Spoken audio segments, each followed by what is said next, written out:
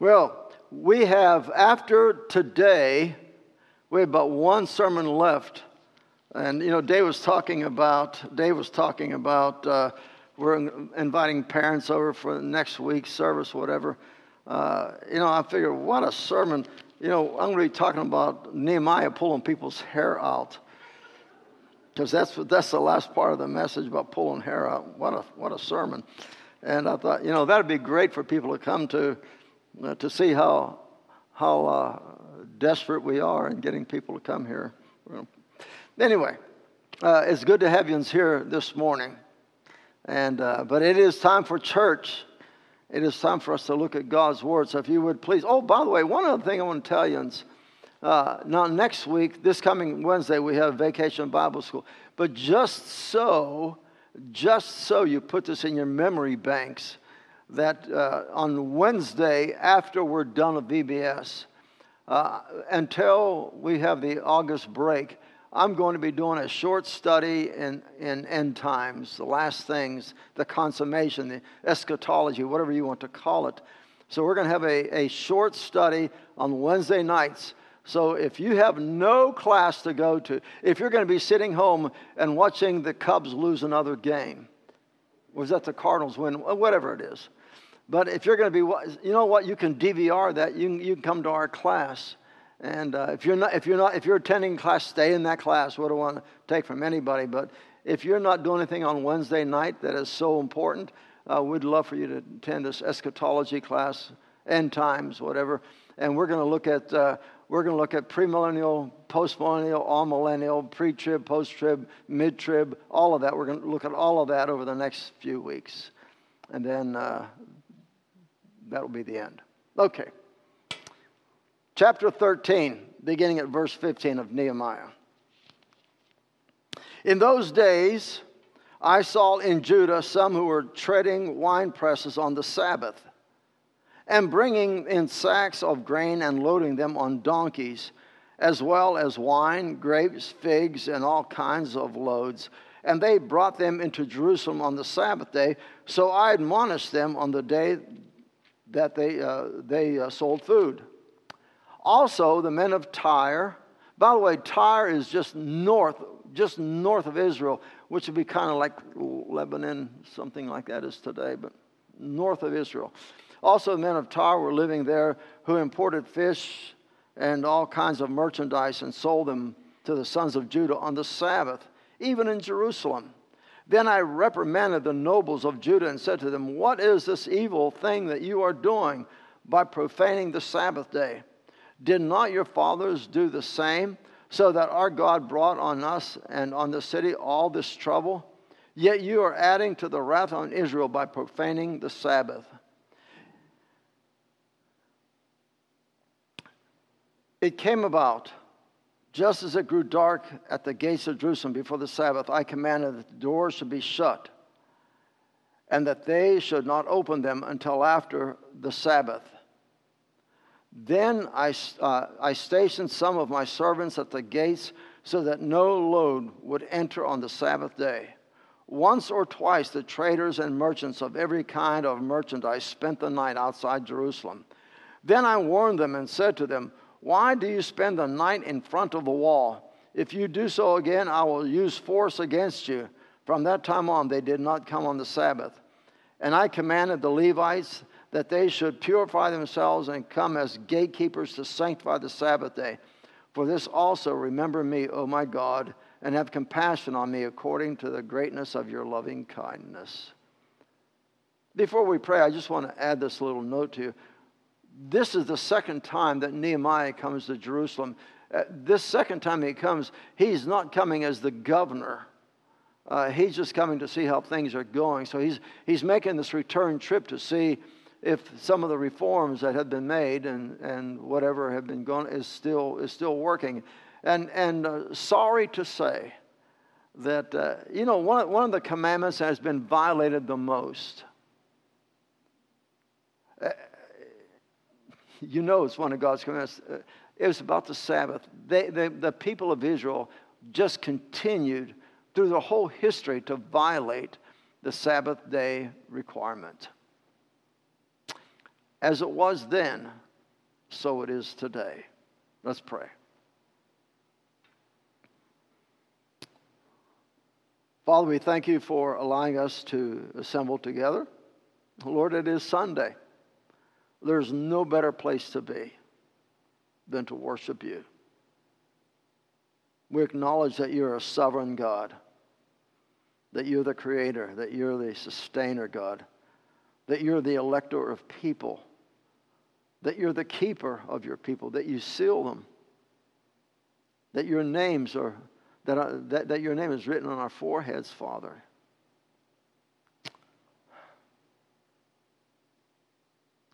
Grant to us, Lord, that we may continue to be faithful to you through every Lord's day and every day of our lives. In Christ's name, amen. The Jewish community had an issue in their continuing to violate the Sabbath, as I had mentioned. Throughout their history, they couldn't get that commandment in their heads. And if they had it in their heads, they surely couldn't get it in their hearts. You know, if you look at the Ten Commandments, you look at Exodus chapter 20, you'll find the Ten Commandments beginning at verse 1 and ends at verse 17. That the longest commandment, the one that has the most writing about it, is about the fourth commandment. Remember the Sabbath day to keep it holy. It has all kinds of restrictions to it, but not restrictions in a way that you shouldn't do anything, you shouldn't have no fun or anything like that on the Sabbath day. It just means that God wants his people to spend a day in worship of him and to spend the day enjoying what God has given them. It's a day to enjoy yourself in the sense of relaxing, that don't get so caught up in having to do servile work, but spending a time for your body to recoup and regroup. So that's what God wanted them to do. And he had written so much about that from Exodus chapter 20 all the way through, even in the New Testament. You find that people had trouble, whether it be the Sabbath day or the Lord's day. We have the Christian Sabbath is the Lord's day. We continue to have the same struggles. In Exodus chapter 20 and verse 8, the simple commandment is this: remember the Sabbath day to keep it holy. By that, God meant that the people of Israel were to take the Sabbath. Now, that Sabbath day begins at Friday evening at sundown, goes to Saturday sundown. Not like 12 o'clock to 12 o'clock, but sundown to sundown. That's the Sabbath, Friday to Saturday. And he wanted to use it as a day of rest for the people, for the animals of burden, for the working of the land, as well as the foreigners who were in the land. He says, listen, I don't care who you are. When you come into this land, you're going to abide by the rules that govern this land. At that time, it was a theocracy. When God gave it to Moses, he says, this is going to be a theocratic government. You're to live according to the rules that I give you, the commands I give you. Well, needless to say, that didn't work. However, as we read through the Old Testament, we find that Israel had a long history, as I mentioned, in not honoring this command. And in fact, if you were to look at in Nehemiah chapter 17, in Nehemiah chapter 17, beginning verse 19. Thus the Lord said to me, go and stand in the public gate through which the kings of Judah come in and go out, as well as all the gates of Jerusalem. By the way, when Jeremiah wrote this, Jerusalem was about ready to fall. The Babylonians were right at their gate. It was ready to fall. He says, verse 20, and say to them, listen to the word of the Lord, kings of Judah, and all Judah and inhabitants of Jerusalem who come through these gates. Thus says the Lord, take heed for yourselves, and do not carry any load on the Sabbath day, or bring anything in through the gates of Jerusalem. You shall not bring a load out of your houses on the Sabbath day, nor do any work, but keep the Sabbath day holy as I commanded your forefathers. And then listen to this last verse, verse 23. Yet they did not listen or incline their ears, but stiffened their necks in order not to listen or take correction. It was a continual problem. The Sabbath was to be a day of rest, a day of personal sanctification or purification. But the Jews had great difficulty meeting the requirements of this command. So all of this background to understand why the Sabbath day was so important for the people. As God created and He rested on that seventh day, He wanted His people to work and then to rest. He wanted the land to be used to work and then to rest. He wanted the animals of burden to work and then to rest. So we look at our text for today. We see in verse 15 of our text from Nehemiah. Listen to what he says again. In those days, I saw in Judah some who were treading wine presses on the Sabbath and bringing in sacks of grain and loading them on donkeys, as well as wine, grapes, figs, and all kinds of loads, and brought them into Jerusalem on the Sabbath day. So I admonished them on the day they sold food. The people seemed to have no qualms concerning their buying and selling merchandise on the Sabbath. We read in verse 17 that Nehemiah reprimands those in authority. He takes the leaders, he takes the nobles of the country, and he goes to them and he asks, he says, what is this evil you are doing on the Sabbath? He doesn't just go to the ordinary person. He goes to the leadership. He says, what is this evil? Why are you causing my people to sin? You're allowing this violation to continue, and you've done nothing about it. And doesn't it just seem so odd to you and ironic that we are in a similar situation in our world today? That we look at the evil and we bypass evil.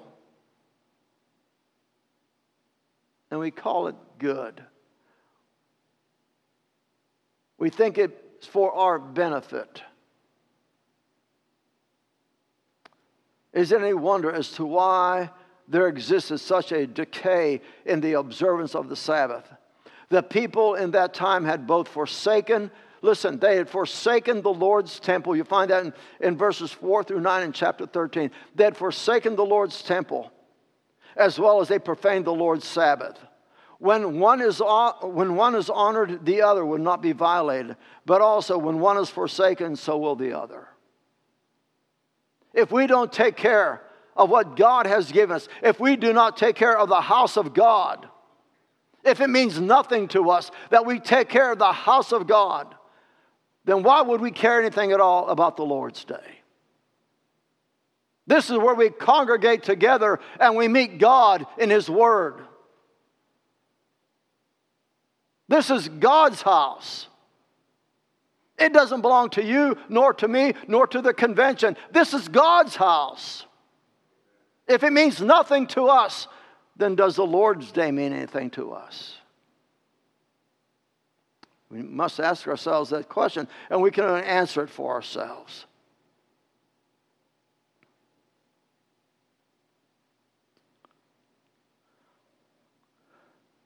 Notice in verse 17 that I mentioned earlier that was the nobility, the leaders of the people to which Nehemiah had gone to with complaint. Listen, even the most elevated of humanity are not to be exempted in the failure to obey God's command. It doesn't matter who the individual is. The top of the ladder or the bottom of the ladder, even those who can't even find the ladder. When it comes to one's faults, it doesn't matter. When one person violates God's law, God's moral law, it doesn't matter who that person is. Listen, God holds them in violation of it if they are to break it. And we all shall stand before Him. You know, people say, well, we don't live by the Old Testament law anymore. Well, I beg your pardon. We do not live by the judicial nor ceremonial law of the Old Testament, but we certainly live by the moral law. It is a moral law that's written in people's hearts. You don't need to have a physical law that says you ought not kill someone or steal or commit adultery or lie or covet what other person has. there should be a normal consciousness about this, that we don't do those kinds of things. But there's also a law that says that we are to have God as our priority, that we should not create some phony, fake God and worship that, whatever we might want to call that God. There's also a law that says that we should not profane God's name.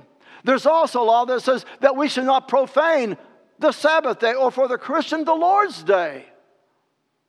This ought to be a day that we wait for expectantly. Listen, the greatest day of the week is Sunday, when we all come together as brothers and sisters in Christ. Because, folks, the people you meet here in church are going to be, for the most part, the people you meet in glory. If you don't like them on Sunday, you're going to hate to have them as your neighbor for the rest of eternity. We're to come together. We have that problem today just as they had 2,500 years ago. It's just something about getting here. Even the most elevated of humanity are not exempted in their failure when it comes to God's command. When it comes to one's faults, all people are to be informed. When it comes to our cavalier attitude towards giving our due respect to what is holy. The example that the nobles set in Nehemiah's mind would be of great influence to the rest of the people. You see, if you can get the people on the higher portion of the ladder to obey God's command, there is a great influence on the people who are beneath them to follow that example. None of us are exempt. None of us are exempt. We all stand guilty before God. God says not to violate that day. And how do we violate that day? In any way, in anything that we do that would reduce the priority of God. As I mentioned many times before, sin is just simply this. Sin is robbing God of the glory and the honor that is due Him. And the glory and the honor that is due Him is found here when we come together in corporate worship and we raise our hearts and or our hands to God and we thank Him for the fact that He has sustained us through this night. That God is the creator God, that He is the sustainer God, that He is the redeemer God, and He's the God who's coming back again. We should be thankful for that. And to think of all this, of the 7.5 billion people in the world, that you're one of those 7.5 billion people that God has called to become His sheep. He's become your shepherd, and we are the sheep of His pasture. I went to this different kind of a zoo the other day, where you can buy feed and have these animals eat out of your hand. So we bought some seed, and these sheep and goats especially. If you've got food in your hand, they will follow you everywhere. They will cling to you like green on a cucumber. Like a chicken on a June bug. Folks, they just won't leave you alone. If you got that food, they're going to follow you. And listen, folks.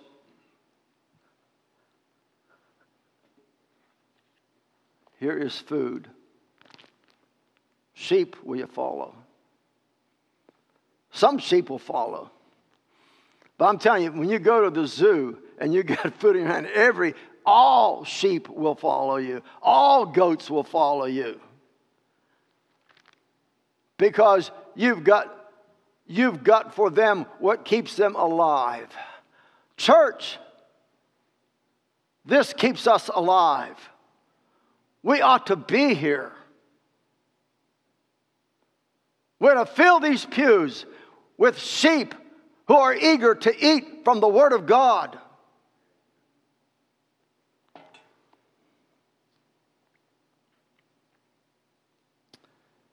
In Psalm 33 and 12, it says, "Blessed is the nation whose God is the Lord."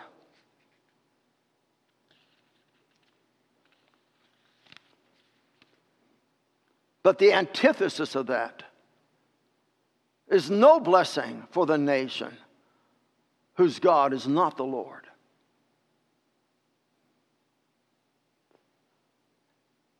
If we have put our trust in Christ, if Christ is our Lord, would it not be incumbent upon us to gather together and not violate that very sacred day that God has given us? Our world today has fixed its attention to many things apart from the worship of God on the Lord's Day. Sports, amusements, various pleasures have made the Lord's Day a back burner matter. If it was true in Nehemiah's time, some 2,500 years ago, that the breaking of the Sabbath was one of the sins that God brought judgment upon them, would that also not be true for us today in our Lord's Day observance? If God would judge the people because of their inability or lack of desire to worship, to come together, if he would do that 2,500 years ago, why would we be exempt today? If they under law are required to come and assemble together and worship and rest and enjoy what God has given them, how much more under grace should we come together? Under grace come together, because Christ has freed us from the commands and the demands of the law. But under grace, would we not even be more thankful? Because there is no more any sacrifice that we need to offer, because Christ has become our sacrifice. How much more grateful should we be? Should we not come together and say, God, because you have sacrificed yourself, that you are the Paschal Lamb, that you have given of yourself, and I want to enjoy all the benefits that you have given me right now while I live on this earth. And one of the great benefits that God has given us is for us to come together on the Christian Sabbath, the Lord's Day. Say, Lord, it's not a matter that I owe you this. I want to offer this to you.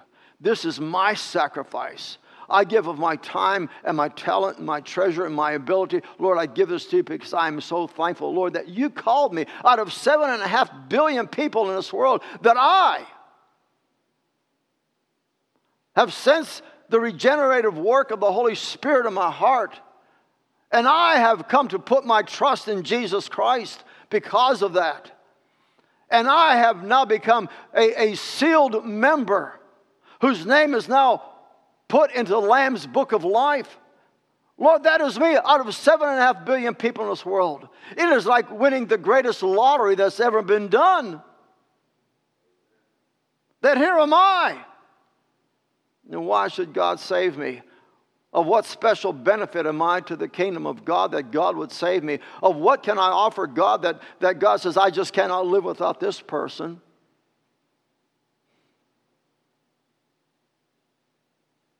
As Paul says, O wretched man that I am, who shall deliver me from this body of death? Our assembly on the Lord's Day is just as equal a need as it was then. Listen to these words from verse 18 of our text. You are adding to the wrath on Israel by profaning the Sabbath. We also hear these words from the book of Ezra. In Ezra chapter 9, verse 14, he says, would you not be angry with us to the point of destruction? He's writing that in the sense of their observance or lack of observance of the Sabbath day.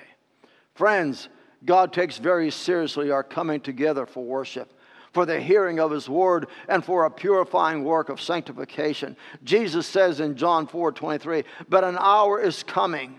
Listen very carefully. An hour is coming when the worshipers will worship the Father in spirit and truth.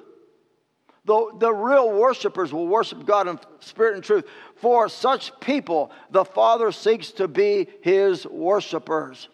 God is looking for people who will actually give time to come and worship him. In verse 22 of Nehemiah 13, we read, and I commanded the Levites that they should purify themselves. The Levites were the keepers of the gates, and to their discredit, they had become negligent in their duties. They're to attend to the gates. When the Sabbath occurred, they should have shut those gates, but no, they left them open. The very ministers, the ministers of God, rather than shutting those gates and saying no one comes in on the Sabbath day to profane the Sabbath day, no one, but they instead left the gates wide open that sin might come in to the city.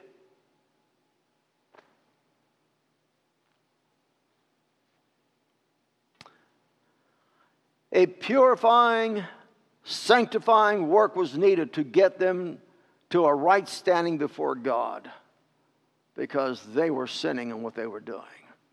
In like manner, we as a church ought to put ourselves on a guard so as to be in a constant state of sanctification. When we come through these doors into this church, when we come into this church building to worship, you know what ought to entertain our hearts and our minds?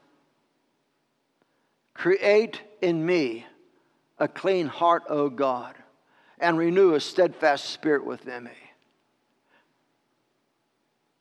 That we should come and say, Lord, I'm coming here, and my heart needs to be cleansed before you. That I'm coming here to meet with you. I'm coming here to feast on your word.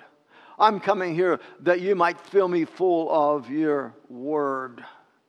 Just like those little sheep and those goats at the zoo. Just hold your hand out. It says, keep your hand flat. Put the feet in your hand. And they will come and they will eat right from your hand. Folks, when the word is being handed out, I don't care if it's me or somebody else, whoever it is, when that word is being handed out to the people, we should be eating from it. Instead, many feel that it's no longer necessary. Dr. Michael Horton, in his systematic theology entitled The Christian Faith, writes concerning sanctification. Called into union with Christ, this is a quote, called into union with Christ by the Spirit through the gospel, the elect are adopted into God's family as joint heirs with Christ. God's sanctification separates people, places, and things away from their ordinary association and for his own use. Paul reminds Timothy that approved ministers in God's house are vessels set apart from the ordinary use for special use. You'll find that, by the way, in 2 Timothy chapter 2 and verse 21. God has set us aside from the ordinary to the extraordinary. Not to be gatekeepers where we allow anything to enter, but we become gatekeepers where we're looking for a heart that is pure and cleansed before God. That we're looking for a sanctifying work to take place. We're looking for a regenerative work to take place in people's hearts. You see, folks, we're not here just to pack a pew. If we want to pack a pew, then we can have all kinds of amusements up here. You know, we can have kegs or whatever up here and dancing people and all that. We're not going to do that. It's not a matter of just getting people. It's just not people that we want. It's worshipers. We're looking for worshipers. This is the Lord's day.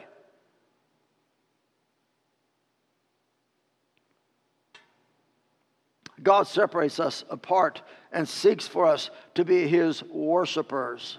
John 4:23. A very, very familiar passage found in Hebrews 10:25. You're all familiar with it. Reads this, not forsaking our own assembling together.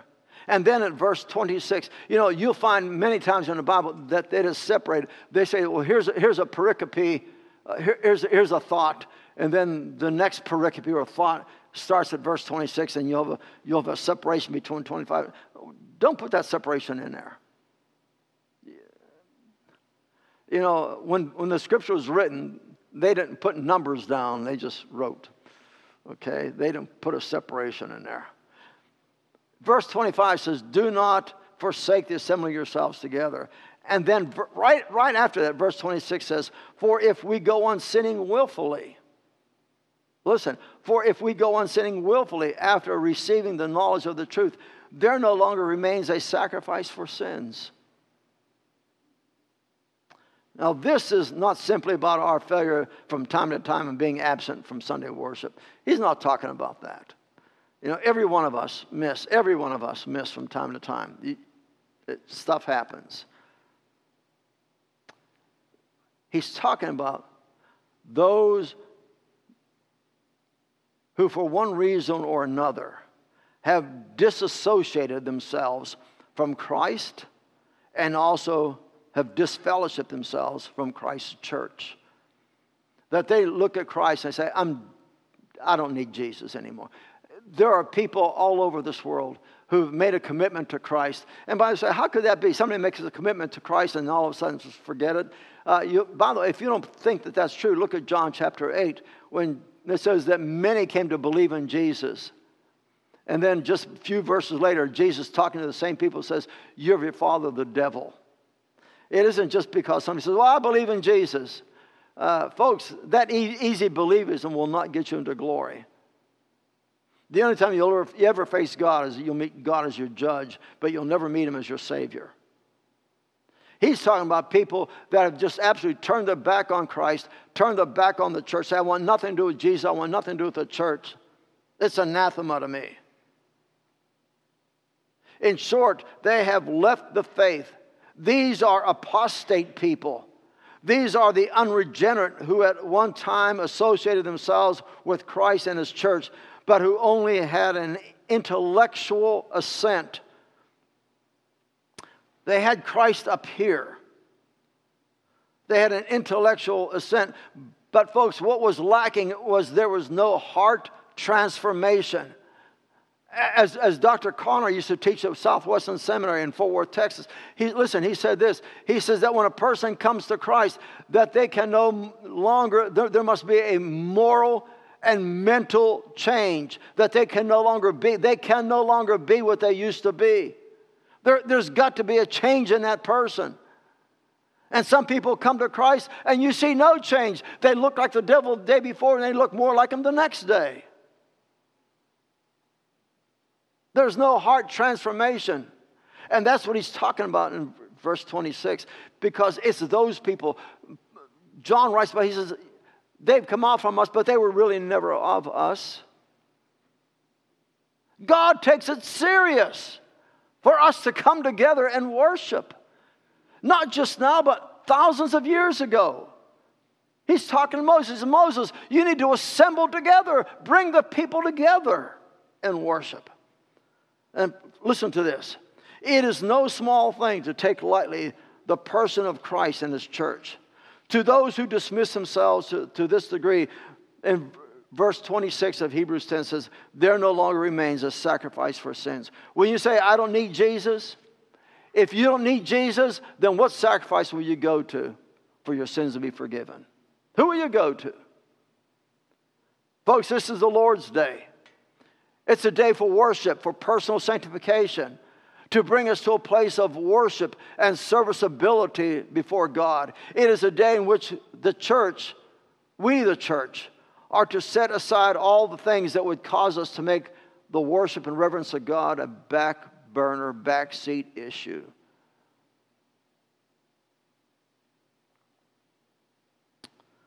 There will come a day when every knee shall bow and every tongue shall confess that Christ is Lord.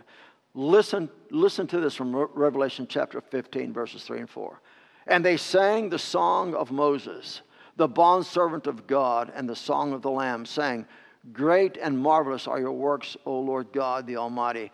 Righteous and true are your ways, King of the nations.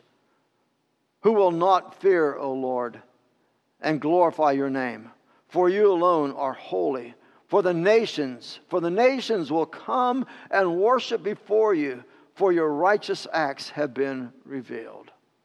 I want to close this message by our continuing to read from the book of Revelation.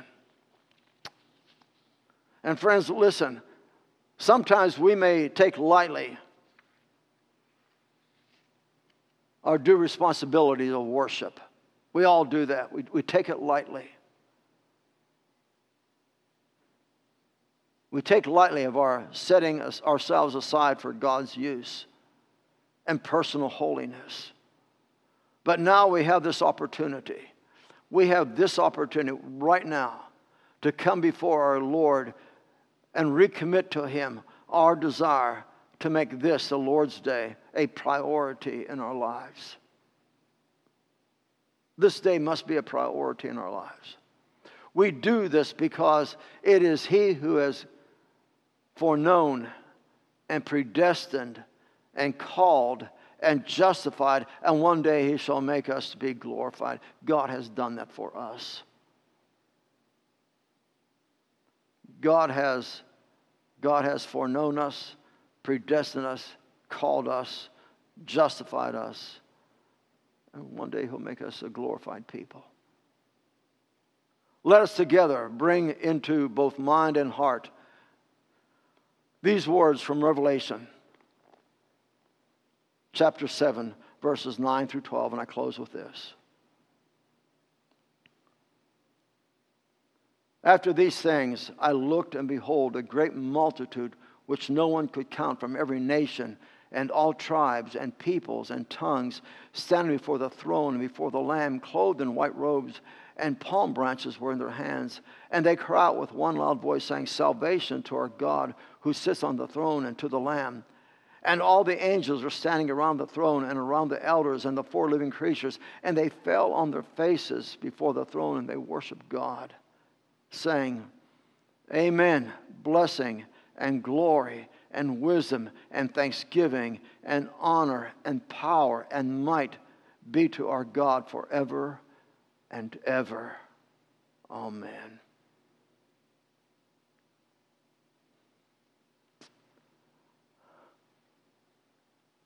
Wouldn't it be wonderful, folks, if we all together stood there, glory and honor and power and wisdom be to our God. We bow before the throne, and we do so in worship. Every knee will bow, every tongue will confess. Great is the Lord. Great is the Lord. Great is the Lord. Let's pray. Father, thank you. Thank you for this time of coming together, Lord. As it was true 2,500 years ago, Lord, it is true today. Father, you want your people to come together and not profane this day. Your church, Lord, your church that you died for, is God's elect and select people to come together and be worshipers, just as your word says in John 4:23. He wants us to be His worshipers. Father, we do so joyfully. I thank you, Lord, for this day. Lord, thank you for this church. Thank you for its people, Lord. What a blessing they are to me. In Jesus' name, amen.